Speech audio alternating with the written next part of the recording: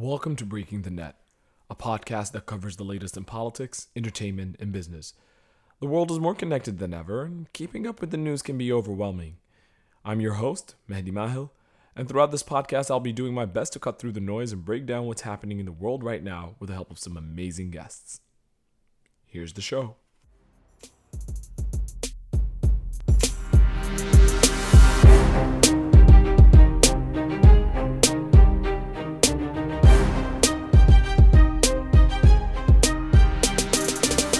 Welcome, everybody, to another episode of Breaking the Net, the first of the new year. We have an exciting show for you today. We'll be discussing rising tensions between the U.S. and China. Seems to be a recurring topic. Important elections to look out for in South Korea and the Philippines. The status of the coup d'etat in Myanmar. Why Saudi Arabia is no longer the shiny new thing companies ogle at, and the West's perplexing attitude towards it. A hostage situation in the synagogue in Texas. And finally, why this year's Golden Globes were reduced to just a long Twitter thread. Joining me today is Asia expert and fellow at the Center for Strategic and International Studies, Charles Dunst. Charles, welcome to the show. Thanks for having me. Charles, I have a question for you. What do people actually do at think tanks? Can you tell our listeners a little bit of what your day-to-day is like? Is it just shaking hands with politicians, actually producing white papers, I don't know, giving talks, drinking coffee? What is your day like? Sure. So the way I describe a think tank generally is basically they're like universities without students, if that makes sense. So it's the types of professors that you'd find at any kind of university producing research without worrying about teaching. So the senior fellows or directors of programs, whether that's on China policy, Southeast Asia policy, education, taxes, anything, producing everything ranging from academic papers that get published in the same type of journals that a traditional academic would, to more journalistic pieces that go in newspapers and then kind of everywhere in between in policy journals that are maybe not academically peer-reviewed but are not read by the normal public. So I would say that's kind of the day-to-day, is thinking of research that can be published as reports that come under the think tank's brand or kind of outside writing. And beyond that, it's briefing policymakers, stakeholders, folks who are interested. I mean, my day-to-day is certainly not briefing too many policymakers, but if you're more senior and have more experience and have previously been in government or whatnot, it's pretty normal for someone in whatever administration, Democrat, Republican, Congress, whatever, basically saying, hey, we don't know as much about Cambodia. Come tell us about Cambodia. So that's kind of how I would describe it. I will say I've never actually worked at a think tank full time, so I could be missing something, but that's generally my understanding of how they work. All right, so wait, you've been published in the New York Times, you've been published in Foreign Policy. We can comfortably call you a published author. That's what I'm going with. Charles Dunst, Asia expert, published author. Well, the first topic should be right up your alley. I want to start the show with something that is already familiar to Breaking the Net listeners. We've covered this topic before, the U.S.-China relationship. So it seems that tensions between China and the U.S. have worsened as of late. Despite the deep economic and technological ties between the countries, the U.S. government seems to have reoriented its approach to view China not just as a strategic adversary, but as a possibly hostile nation. The Biden administration has sent envoys, including Secretary of State Antony Blinken, to the Indo-Pacific to bolster alliances and economic ties with other countries to better counter China's dominance in the region. This pivot is different than the usual security-centered partnerships that the U.S. has focused on in the past, although they are still pursuing those, right? They had the Australian nuclear submarine deal. They're reinvigorating military talks with the Philippines. And part of this push includes initiatives like Build Back Better World, which aims to counter China's Silk Road Initiative. To U.S. listeners, I think this is the foreign version of the Build Back Better plan that President Biden is currently trying to muscle through Congress. The U.S. and China have also been taking steps to safeguard their respective supply chains from disruptions by incentivizing companies to bring their supply lines closer to home and promoting domestic production of critical technology and goods. The U.S. government also seems to be taking a harder line against the alleged national security risks caused by some of China's commercial activities. Just this last week, the Committee on Foreign Investments in the U.S., CFIUS, and the FBI have announced that they were investigating the Chinese acquisition of an airplane maker in the U.S. as they fear the technology can be stolen by China and subsequently weaponized. Charles, what can you tell us about the current state of relations between the U.S. and China and this race to establish dominance in Asia and the Pacific? Sure. So I would say off the bat, I think it was President Trump who really kind of shifted the U.S. view on China, and which is kind of interesting because I definitely don't think President Obama was like soft on China or anything like that. But it's been interesting to watch that President Biden is pretty much just largely stuck with the Trump line on China, which is, as you were kind of saying, hostile nation, competitor. I mean, certainly the Biden administration has tried to ramp it down a little by making it clear of we don't want actual war with China. We want reasonable, responsible competition. I believe responsible competition is the term that, like, Secretary of State Blinken has used over and over again, of this notion of saying we're not going to actually like foment conflict with China, but we are going to compete. There's a values part of this where it's, I mean, the notion being the U.S. wants the phrase they use is a free and open Indo-Pacific, where you want a rules-based order where kind of the standards for free trade are pretty high, where there's kind of basic standards across various fields, and versus the notion of China's order would just be kind of xenocentric. There's no concern for democracy, no concern for human rights, no concern for even, frankly, like free trade that benefits both sides, but everything's going to be weighted in China's interest. So that's kind of my understanding of where things are. I don't think they're going to get much better anytime soon. I mean, both sides have domestic incentives to keep a hard line. I mean, Chinese President Xi Jinping, for his part, has, I mean, over the years, the Chinese state has really bolstered a pretty fiercely nationalistic public through decades of kind of patriotic education is the term, where when a country like Australia or a country like the United States kind of stands up to China and is critical, China's under a lot of pressure to respond pretty aggressively. I think the great example of this is Australia, when I guess just over a year ago, they called for an investigation to COVID-19's origins, with the idea being, we want to know what happened. We want to know how it got out of China so rapidly. And China responded by starting a trade war, which was totally unnecessary. I mean, that's not... It seems over the top. Yeah, it's over the top, but it's partially because, one, Xi personally, from what I understand, does prefer a more hardline, aggressive foreign policy. He likes the idea of standing up to the West. He likes the idea of asserting China's dominance. And beyond that, the Chinese state has primed the Chinese public to actually want that type of foreign policy to some extent, where if the West, or really anyone, but particularly the West, stands up to China and is super aggressive, it looks problematic for Xi if he does not stand up in response. So that's the Chinese side. And the American side, I mean, it's obviously very different, but President Biden does not really, I think, have the political capital to kind of give any real, give anything to China, in the sense of there's this whole discussion of removing Trump-era tariffs, which range up to 25% on certain goods. And the private sector wants that. I mean, for obvious reasons, the private sector wants that. But Biden doesn't really have any reason to be softer on China. I mean, it would anger, I think, certainly anger Republican China hawks, which is pretty much all the Republicans, but it would also anger a lot of Democrats who have adopted a more hard line on China and are saying China's a threat, China's whatever. There's no reason for Biden to kind of walk back existing tensions. So I think we're kind of stuck in this place for the foreseeable future, with the possibility of things getting worse. I don't see much likelihood of substantial improvement moving forward, even if they can agree to some limited kind of trade agreements or whatnot. That's not indicative of a broader thaw. And well, what can you tell me about what China's doing to push back against the US's plans to form alliances in the Indo-Pacific to rein in China's dominance? President Xi Jinping has made statements in public saying that other countries are scared of China's rise.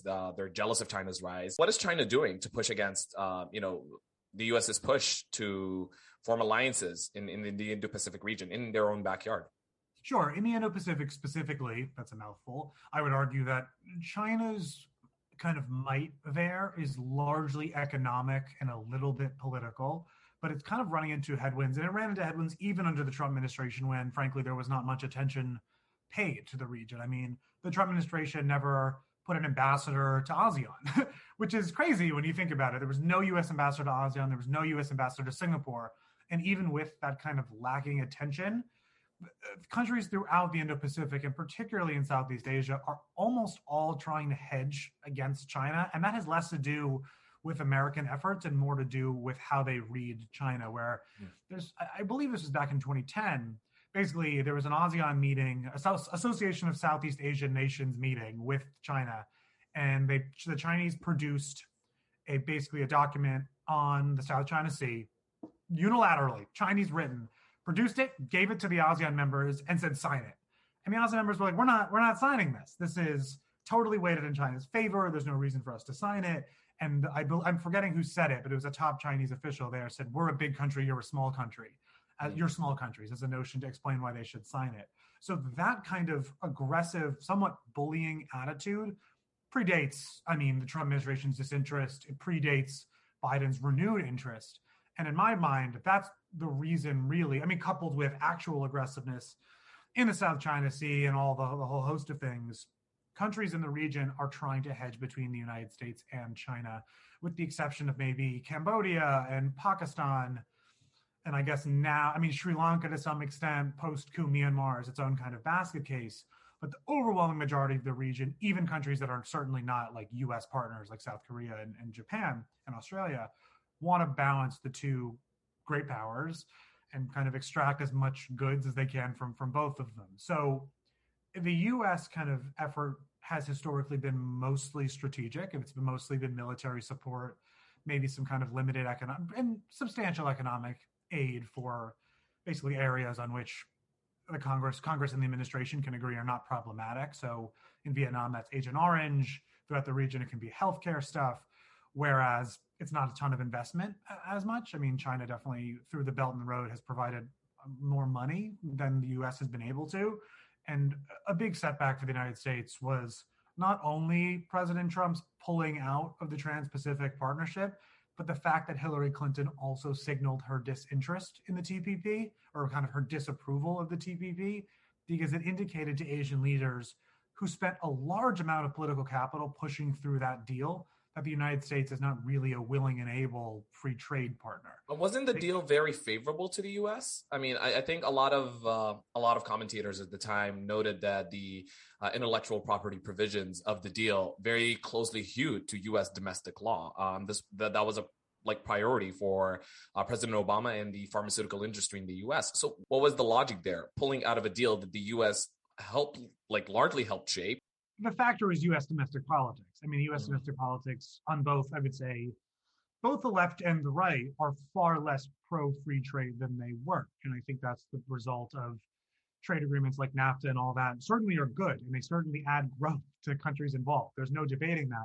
The issue in the United States, and this is a totally separate issue, is that because of the way our economy has been weighted in recent years, those positive gains are just not reaching the average American. They're just not reaching the average voter. And that, in my understanding, is why President Trump pulled out of it, because he said, well, my people don't want this. My people think this is, and I think he personally thinks it too, that a trade deal like that will result in these faraway Asian countries taking advantage of the United States. Whereas, the Hillary Clinton kind of left opposition is much less pernicious. It's not these Asians are taking advantage of us. It's more so just kind of, we don't think we're getting the best deal out of it because, of course, free trade like that, manufacturing in certain products is cheaper over there. So it's going to put certain American companies at a disadvantage, and manufacturing kind of locations are in swing states. There are political considerations. Long story short, the United States is lacking economic component in the Indo-Pacific and specifically in East Asia is really damaging. If you actually talk to Asian diplomats, specifically really in Southeast Asia, that's the frustration, is they understand the United States is there as a strategic partner. They understand the U.S. military is there to help, particularly in countries like Singapore and Vietnam, the Philippines. But where poverty and underdevelopment are the most pressing issues, which they are throughout much of the Indo-Pacific, countries are not going to say no to China's offers, even if the Chinese money or the Chinese built roads or Chinese built hospitals might frankly be not as good as Western built ones. They are built faster. Right. It gets done, which is, I think, something that Americans don't necessarily understand. The Trump administration, to my frustration, would run around Asia and Africa and Latin America saying, stop taking Chinese money without offering an alternative. Mm-hmm. Whereas the Biden administration better understands this and has made it very, very clear. I think Tony Blinken has said it explicitly that the United States is not forcing countries in Asia and beyond to choose between China and the United States. I did want to touch on something that you mentioned very briefly. So the U.S. has also raised some human rights concerns regarding China. So for our listeners, currently there are more than 1 million Uyghurs, most of whom are Muslim. These are an ethnic minority in China, in the Xinjiang region, that are currently held in concentration camps, undergoing what the U.S. and some other Western countries have deemed genocide. A podcast interview came out last week, actually, with an investor in the Golden State Warriors, the NBA team, Chamath Palihapitiya, who said that no one cares about the plight of the Uyghurs. And that got me thinking, is he right?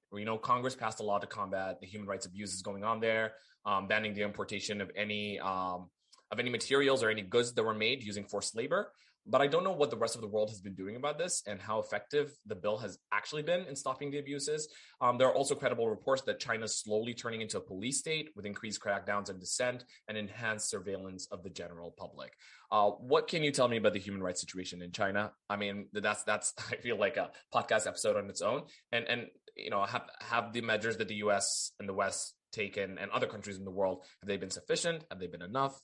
Has anybody else done anything? Yeah, I mean, I think your rundown is a helpful kind of brief starting point of where we're at. I mean, I think that's a helpful description of Xinjiang and kind of China more broadly. And I do think off the bat, the Golden State Warriors owner who spoke, I'm forgetting his name, I mean, he's wrong to say that nobody cares, but there is kind of course, not a nugget of truth, that's certainly overstating, but I think the concern is not as high as people in the world in which I work would like it to be. I think among policy folks, there's a real awareness of China is increasingly cracking down at home in really brutal ways. And there is opposition. I mean, I think it's actually very indicative that this bill in Congress was extraordinarily bipartisan. Pretty much everyone was saying this is a bad thing from which US companies should divest and must divest now. I'm not sure, and it's not yet been determined, I think, how the bill is actually going to manage that divestment, because there are huge parts of China's economy whose supply chains are linked to Xinjiang. So it's not just specific, like I believe, I'm forgetting who it is, but it's not specifically just Xinjiang cotton that's used to produce certain goods, or the fact that I believe it's solar panels rely on specific goods from Xinjiang. There are large parts of Chinese goods that are in every sector that in one way or another touch Xinjiang. And it's not clear to me yet what the mechanism is going to be for the United States to actually enforce the bill. But even the bill itself is very indicative of the fact that, yes, people do care. People care really significantly about the Uyghur issue. And it's not just the Muslim community in the United States.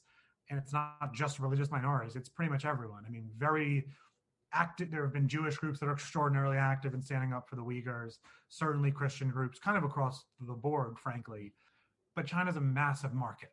China is a massive, massive market, and firms are going to kind of continue doing business there as long as they can. It's just, it is too big of a market to ask people to fully divest from because of X, Y, and Z action from the government. And I think there's an awareness of that in the United States and abroad, that nobody is asking companies to fully pull out of China. It's a tough line to walk, frankly, and I think it's a line that's going to get much harder to walk moving forward, because as US-China tensions increase, Washington and Beijing are going to have very contradicting goals for companies, where China is going to say, you have to abide by X, Y, and Z law, and the United States is going to say, you have to divest from X, Y, and Z part of China. And those two things contradict, and have already contradicted. I think it was Intel, for example. Intel divested from Xinjiang because they legally have to, and then promptly apologized in Chinese media, not in Chinese media, they apologized in a Chinese language statement posted in China saying, we're sorry, we didn't mean to offend the Chinese people, et cetera, et cetera. But that's indicative of where things are going, where the companies are going to be pulled in two different directions. Okay, and I feel like this is a topic we will revisit in the not too distant future. But I want to move a little south of China. So there are a couple of consequential elections coming up this year. No, I'm not talking about the midterms in the US. So South Korea has a general election on March 9th to decide who will take over as president from the outgoing term-limited current president, Moon Jae-in. The Democratic Party, the current ruling party, had selected former Governor Lee Jae-myung as its candidate, while the right-wing People Power Party, that's a fun word to say, People Power Party, the PPP, nominated a former prosecutor, Yoon Suk-yeol, as its party's candidate. Neither candidate has ever held public office for any significant period of time or served in the National Assembly. There has also been a massive shift of the male youth vote from the Democrats to the PPP recently due to the former party's support of women's rights and feminism, an increasingly unpopular position amongst men in Korea. The election has also been characterized as the most negative in South Korea's history, as the candidates routinely traded insults throughout the campaigns. There have also been some weird rumors and accusations flying around, Charles. I think Young Suk-yeol had to deny visiting a shaman who specializes in anal acupuncture, but defended the teachings of another mystic who says he can travel between dimensions. That was the weirdest sentence I think I've ever said on this podcast. Lee Jae-myung, the Democratic Party candidate, denied having an affair with an actress who said he has a mole on his genitals and offered to pull his pants down to prove it on national TV. Both candidates are bullish on U.S. relations, and the new president will inherit the North Korean security problem. But they're not the only ones with elections. Filipinos will be heading to the polls in May of this year to elect President Duterte's successor. Duterte has said he will be seeking a seat in the Senate, so he's not completely leaving public office. The four main candidates in the election are Ferdinand Marcos Jr., the son of the late dictator Ferdinand Marcos, Leni Robredo, former human rights lawyer who was vice president before resigning and a vocal critic of the Duterte government, Francisco Domagoso, who is the mayor of Manila and a former actor, and lastly, Manny Pacquiao, who everyone listening to the podcast will know as a famous boxer. As of this episode, there's no clear favorite in the race, although Marcos seems to be leading in some polls, and Duterte's daughter, who was widely expected to run for president and is a popular figure, opted for running for the vice presidency instead. Charles, what do we know about the elections in South Korea and the Philippines, and why is it important to pay attention?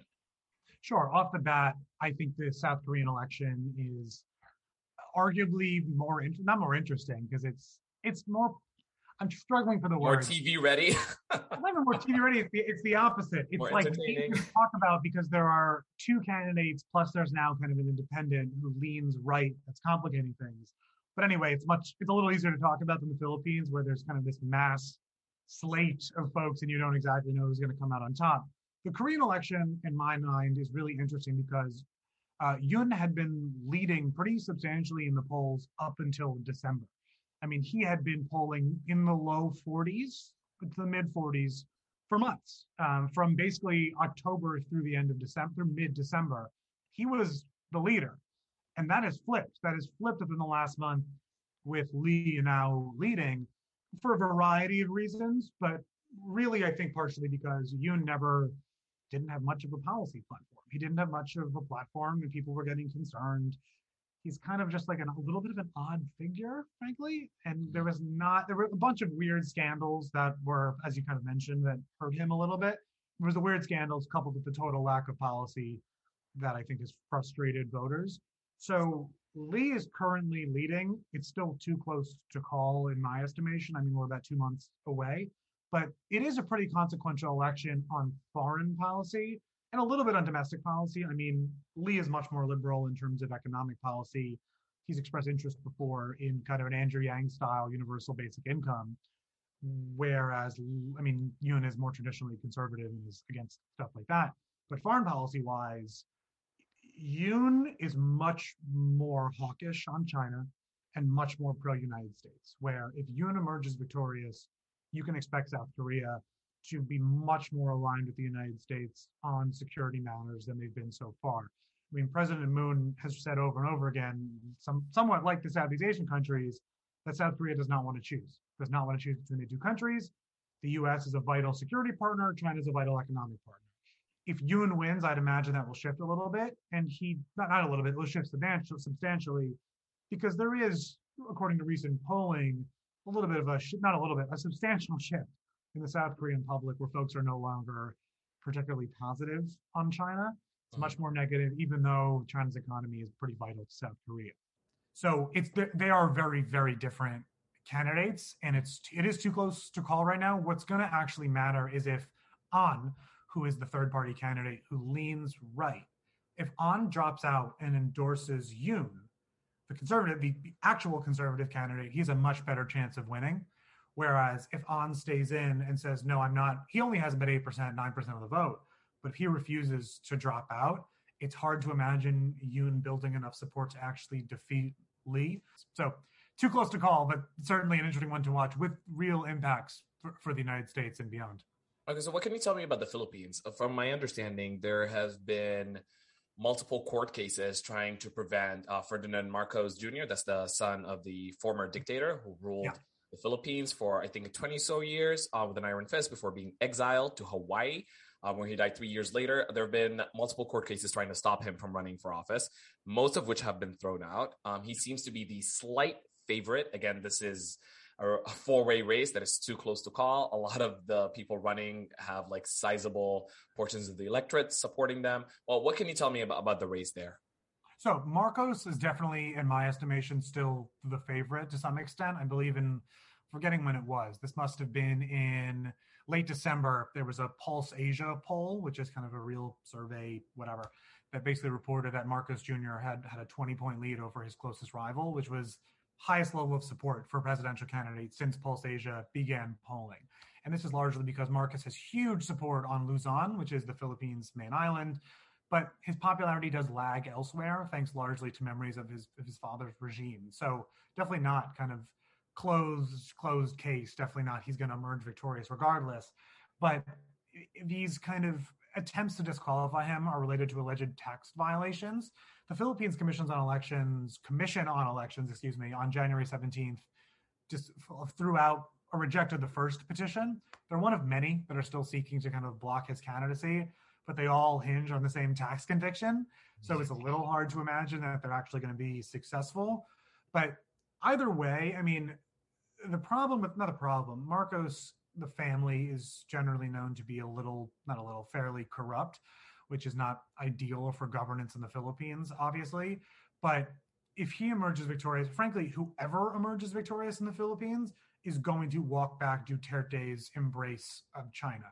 The Philippines public is far more anti-China than Duterte is. I mean, over the last year, there have been pretty substantial protests because of China's incursion into Philippine-claimed South China Sea waters. So regardless of who wins, whether that's Marcos, whether that's Robredo, whatever, whether that's Pacquiao, etc., the Philippines will not be on as good terms with China as Duterte has made them. Again, way too hard to actually predict a winner. But either way, I mean, I would imagine that the United States will be pleased to have Duterte gone, frankly, even if it's Marcos with the corruption complications. You know, it's remarkable to me, and we're going to touch on Myanmar in a bit, so we'll talk about this more, but it's remarkable to me the extent to which China influences these elections. But it seems to me that, the Chinese have had some success, in projecting soft power, at least, even if it's not hard military power, to the point where, populations are judging political candidates based on what they think of China.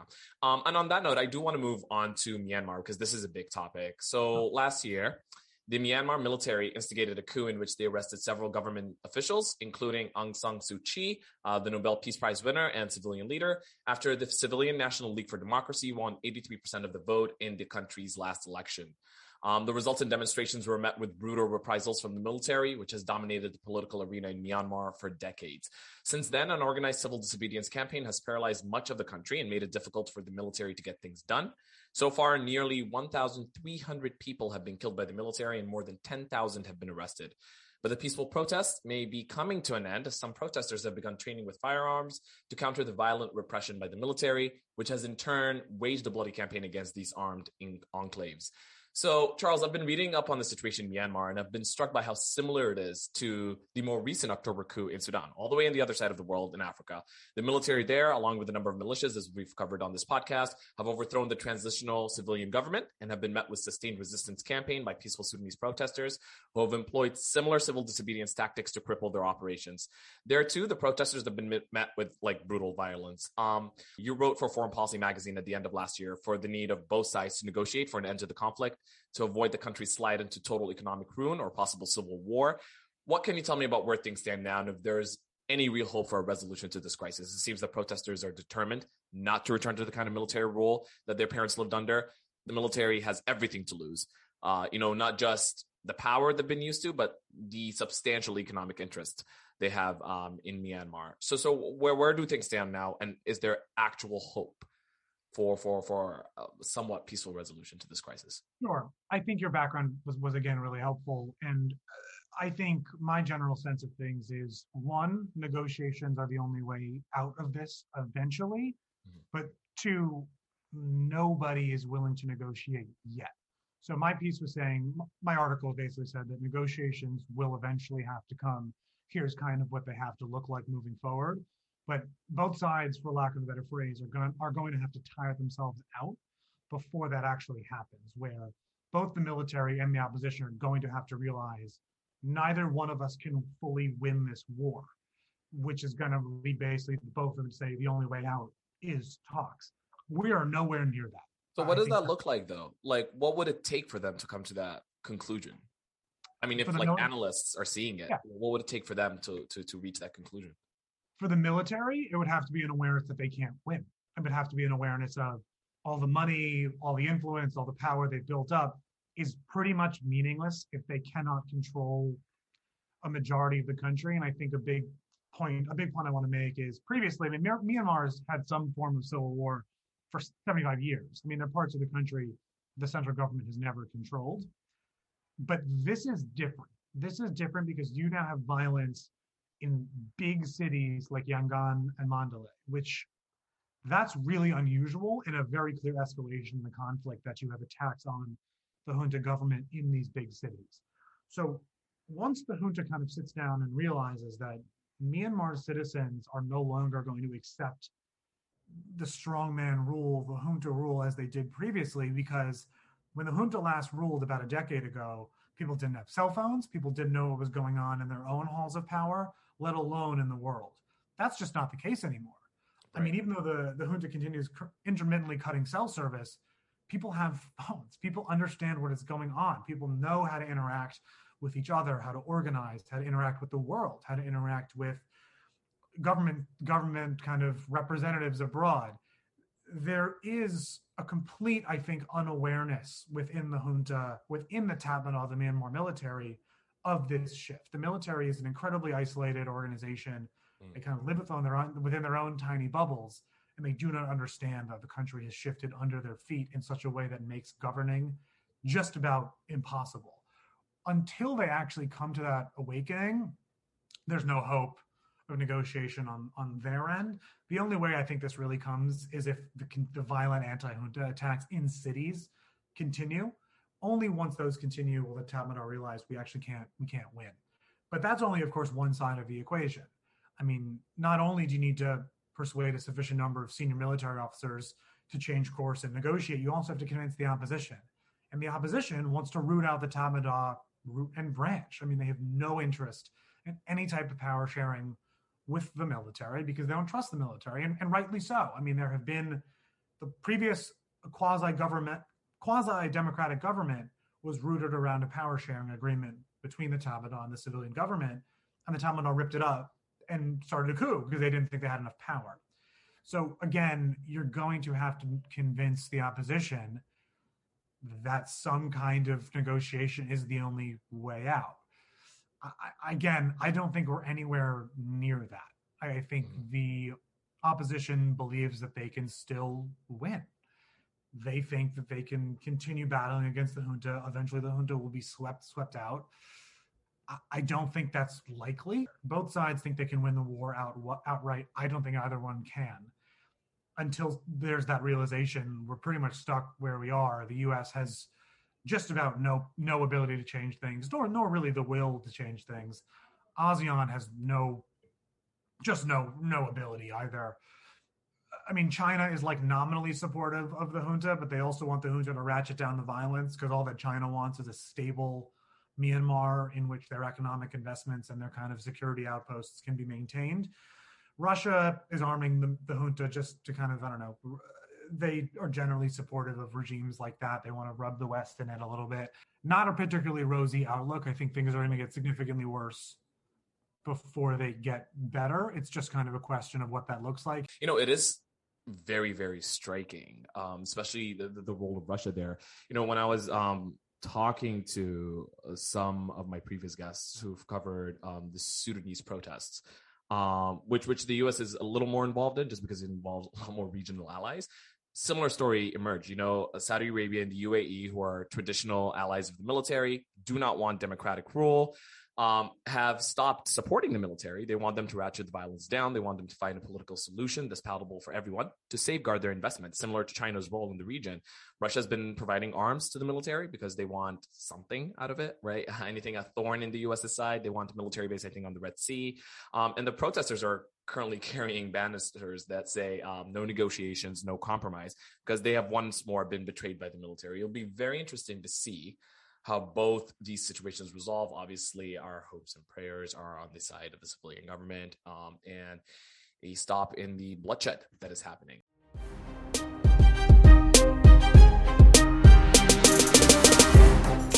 Charles, so Saudi Arabia is in a bit of a pickle. When is it not?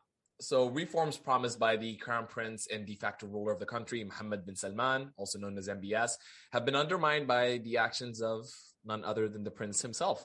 So a Wall Street Journal article detailed how investors, once excited by the opportunities made available by MBS's push to make the country more business-friendly, have largely soured on the kingdom.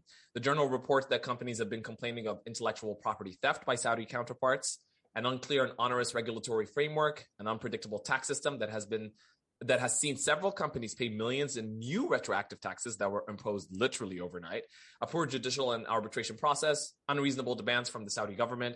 I think they demanded companies move their regional headquarters from Dubai to Riyadh, as well as substantial risk to the physical safety of foreign workers and investors. The Saudi government has also reportedly failed to pay for billions of dollars of weaponry that it purchased from American defense contractors, causing those companies to cease operations in the country. The human rights situation remains dire. Several political detainees and activists are still under arrest and face the threat of execution and torture. Charles, Saudi Arabia is a close ally of the United States. Now, the U.S. has criticized countries like Russia and China for their human rights abuses, as we've mentioned, and jailing of dissidents. And the U.S. is even trying to discourage U.S. companies from doing business with China, as we discussed earlier. You don't hear the same kind of rhetoric directed towards Saudi Arabia, even though they seem to be actually stiffing some U.S. firms on services and goods provided, and they're partaking in some of the same intellectual property theft that the U.S. for years has complained China of doing. The human rights situation is just as abysmal there. You know, I don't know about you, I'm a huge Formula One fan, and I remember when Lewis Hamilton, 7-time world champion, some say it should be 8, I may be one of those people, and the only black person in the sport, you know, he made some noise during the Saudi Arabian Grand Prix in 2021 when he wore a rainbow helmet in support of LGBTQ rights, and he has vocally criticized the fact that the race there has happened at all. But, you know, franchises like Formula One are not likely to withdraw from Saudi Arabia anytime soon, and there seems to be no real pressure for them to do so, right? Unlike what you see with the Winter Olympics, there's currently a diplomatic boycott of the Winter Olympics in China. Why the apparent double standard? What am I missing here? So I think off the bat, it's because the West does not see Saudi Arabia as a threat or a competitor, whereas China is a competitor in terms of reorganizing, I would argue, the Indo-Pacific order, but also broadly, frankly, the world order. I mean, China has a very different vision of what the world order should look like in a system. They want an international system that is much more Sino-centric and kind of just directed towards Beijing's interest. Saudi Arabia doesn't want any of that. Saudi Arabia just wants to kind of boost their own wealth. MBS wants to stay in power. I mean, it's a much different outlook as a country. So I think there's much less worry. I mean, this is much more a question of how do we balance our need for Saudi as a regional partner, as an oil exporter with human rights concerns. So those are that's kind of the issue, rather than how do we deal with a regime that is a problem to American interests the world over. I mean, Saudi Arabia is not a problem towards American interest. It's a human rights problem. But I will say, I think the private sector stuff that you noted is not dissimilar from many other countries around the world. It's the result of kind of a poorly run autocracy. Whereas previously, I mean, not anymore, but I could really say the late 80s, 90s, early 2000s, China was a very well-run autocracy in that it was very pro-private sector. The government opened the country up to investments and made the climate much easier. And the same thing you can say for Singapore, South Korea, Taiwan, and even Saudi Arabia's neighbor, the United Arab Emirates, right? Dubai. Yeah, exactly. I mean, it's the stereotypical Asian tigers, but along with the UAE.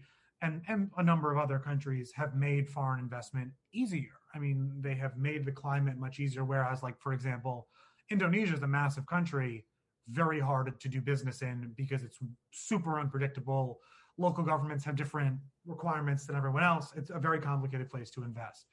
The United States is not the world's policeman. We don't go around overthrowing every non-democratic regime. I mean, we're on very good ties with Vietnam. We're in very good ties with the UAE. It's not like we're on board only with democracies and Saudi Arabia. We're on board with a lot of countries as long as they are not trying to kind of, I don't know, doing really egregious stuff on human rights, or not that Saudi Arabia is not, but while also kind of augmenting the kind of Chinese desire to rewrite the international order. I mean, we're very critical of Cambodia, for instance, in no small part because Cambodia is extraordinarily close with China. So the U.S. and the West are willing to compromise so long as, the country is not undermining their strategic objectives.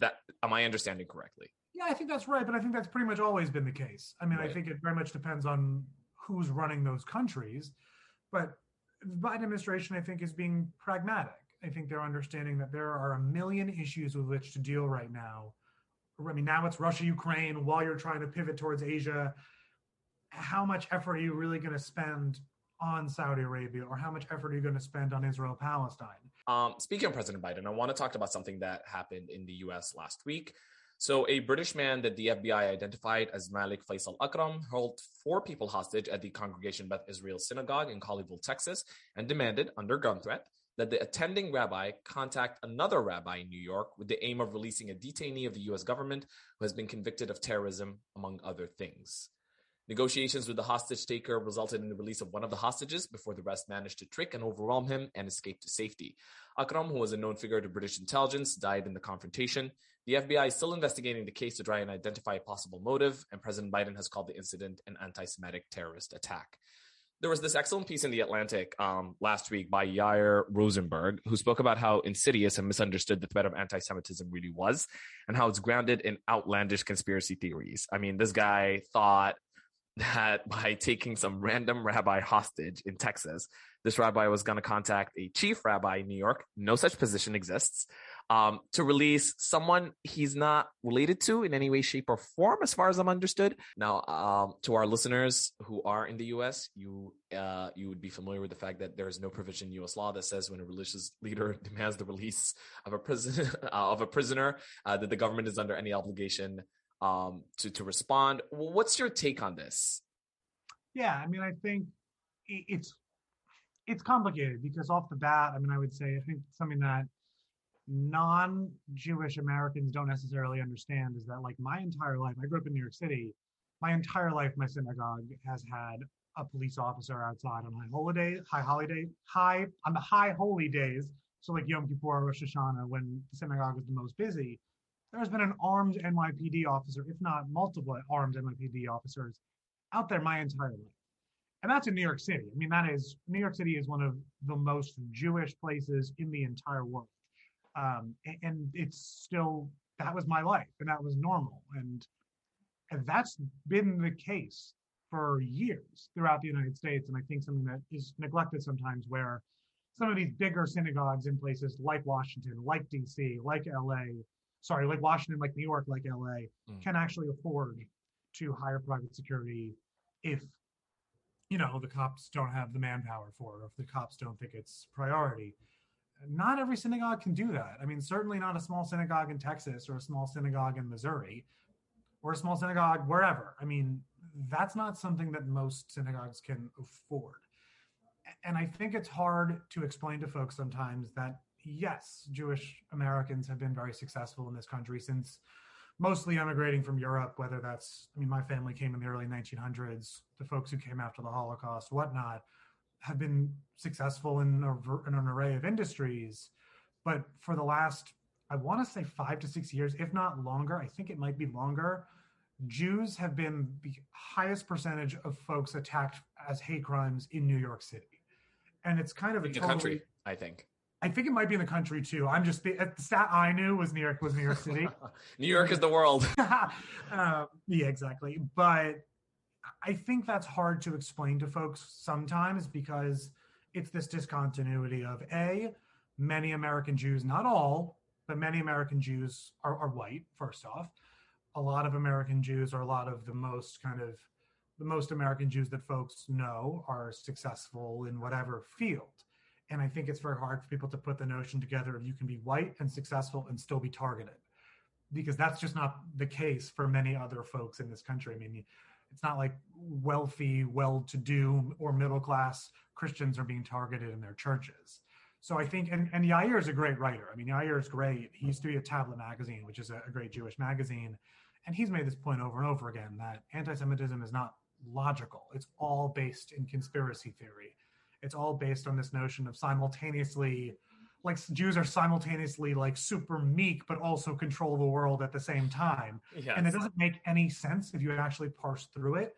But I think it's this kind of terrorist's idea that he could make one rabbi call another rabbi to have actual influence on the U.S. government is so indicative of, I think, the pernicious element of this anti-Semitism, where it's this notion of, oh, Jews just run the world.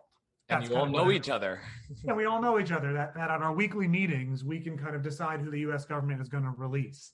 So, and I think that's one big element of it, that it is, with this kind of conspiracy style anti-Semitism, that's the idea, is that Jews control the world.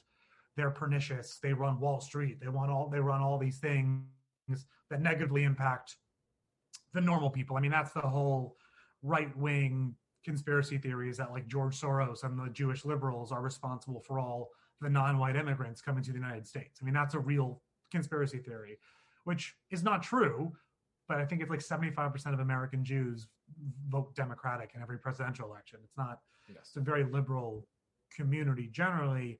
And yeah, I mean, I don't think, I correct me if I'm wrong, I don't think this attack had actually much to do with the Israel issue. But I do think that's become a problem in recent years, where there's a real conflation in the American public, and frankly, both on the left and the right, of conflating the state of Israel with American Jews and holding American Jews responsible for actions made by the Israeli government, which is totally, totally unfair. I mean, I think I can't remember when this was, but during some of the protests over the last year or two, my brain's foggy because of COVID time and all that. It all melds into folks were spray painting like Free Palestine on random synagogues, which is, I mean, it's just not. Just so funny because it's in America, right? Well, exactly. It's like why am I as an American Jew responsible for decisions made in Jerusalem? I'm not. I mean, that's the reality. Is I am not, and I think it's been hard to explain that to, I think, folks on the left at times. Mm-hmm. Where there's been a total conflation of American Jews and dual loyalties and all that. So I don't think that was a problem necessarily in this attack, but I can definitely say that less violent, but similarly problematic anti-Semitism on college campuses, in the media, et cetera, has definitely ratcheted up in recent years, where former New York Mayor Bill de Blasio said, his administration said something to the effect of, we cannot promise that we can keep kind of Jewish dressed people safe. You know, it's so interesting you bring this up because I think, was it a few episodes back, I was talking to Cameron McWhirter, who's a Wall Street Journal reporter based out of Georgia. And he talked to me about this small Muslim community in Iowa and how they have a community, management system. They're all friendly with their neighbors, right? They reinvigorated the town. But for a good long period after 9/11, they had to take turns guarding their mosques because, they'd be randomly firebombed. I asked him, I was like, how long do you think this will last for? He was like, I'm hopeful because, there's this community in Iowa of all places that has flourished. But he said, if you look at, I think he made a comparison to the Jewish community. He said, if you look at the Jewish community, it took a long while and they're still struggling. It does seem, I'm hoping this is not part of a larger pattern of resurgence in anti-religious violence, especially anti-Semitic attacks, because as you said, Jewish people are a vanishing minority in the country, and they make for an easy target.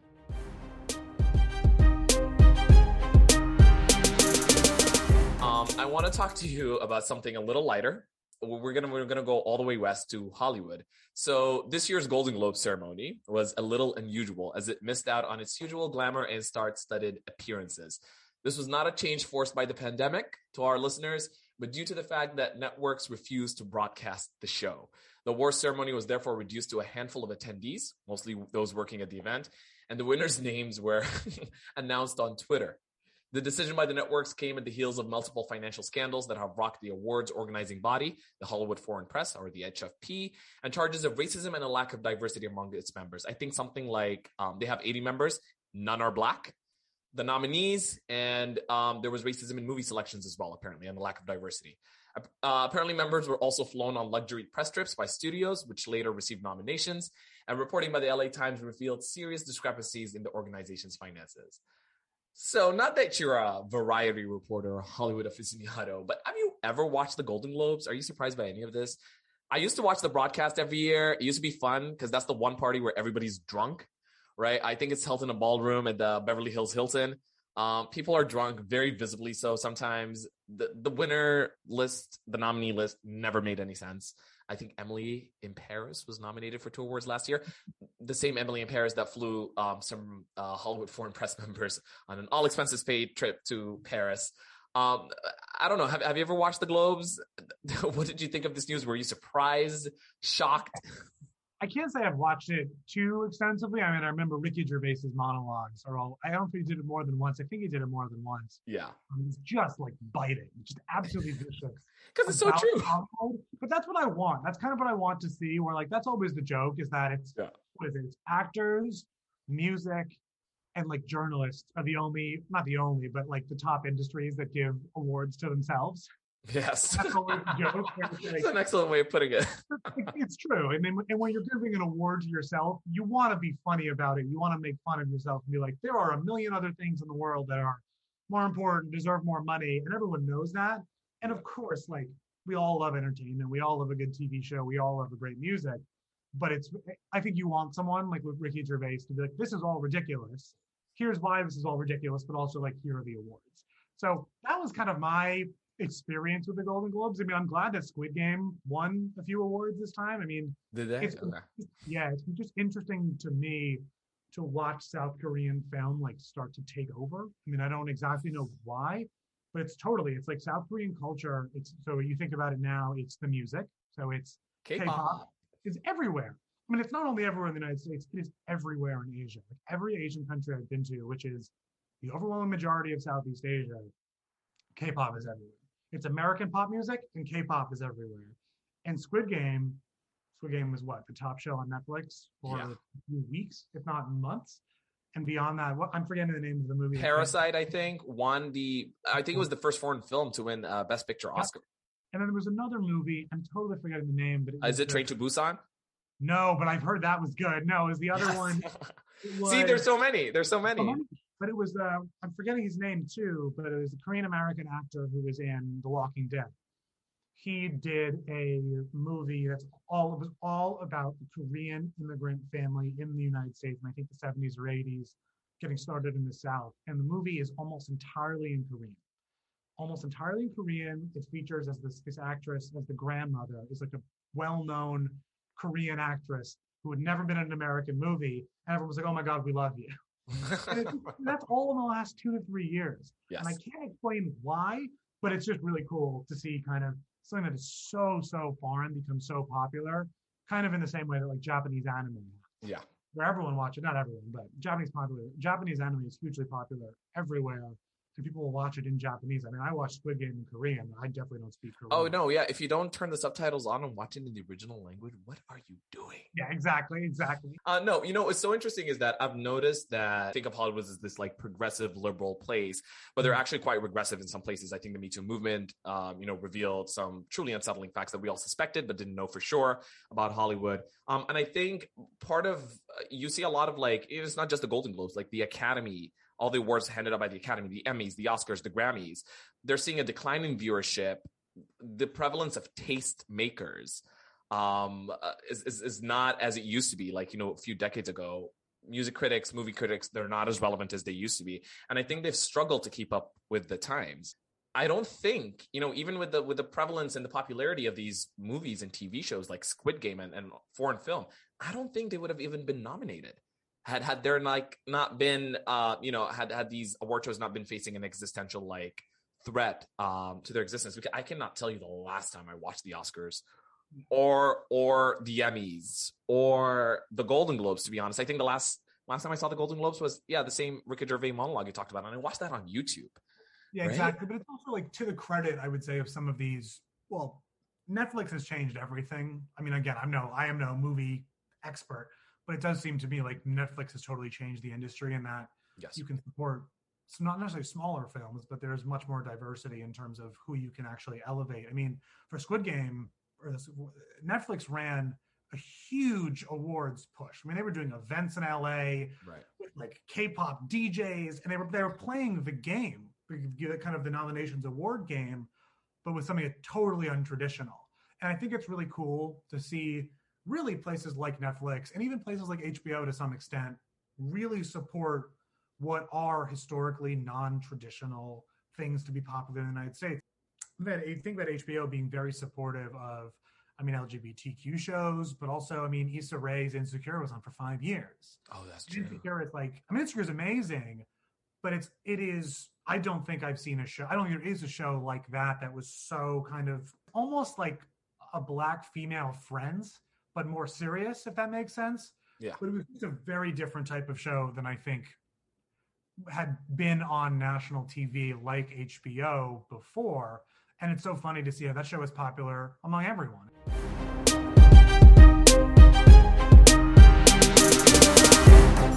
Thank you so much, Charles, for joining us today. Where can my listeners find you? Sure. So I'm on Twitter at Charles Dunst. That's just my name. Twitter's good. Instagram's the same. And LinkedIn if you want to find me. So just Charles, last name is Dunst. Shouldn't be too hard.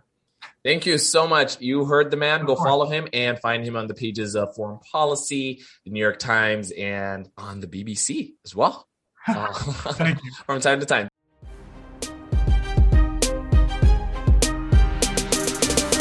Thank you for listening to another episode of Breaking the Net. We will be back next week with more breaking news. I'm your host, Mehdi Mahil, and I will see you next time.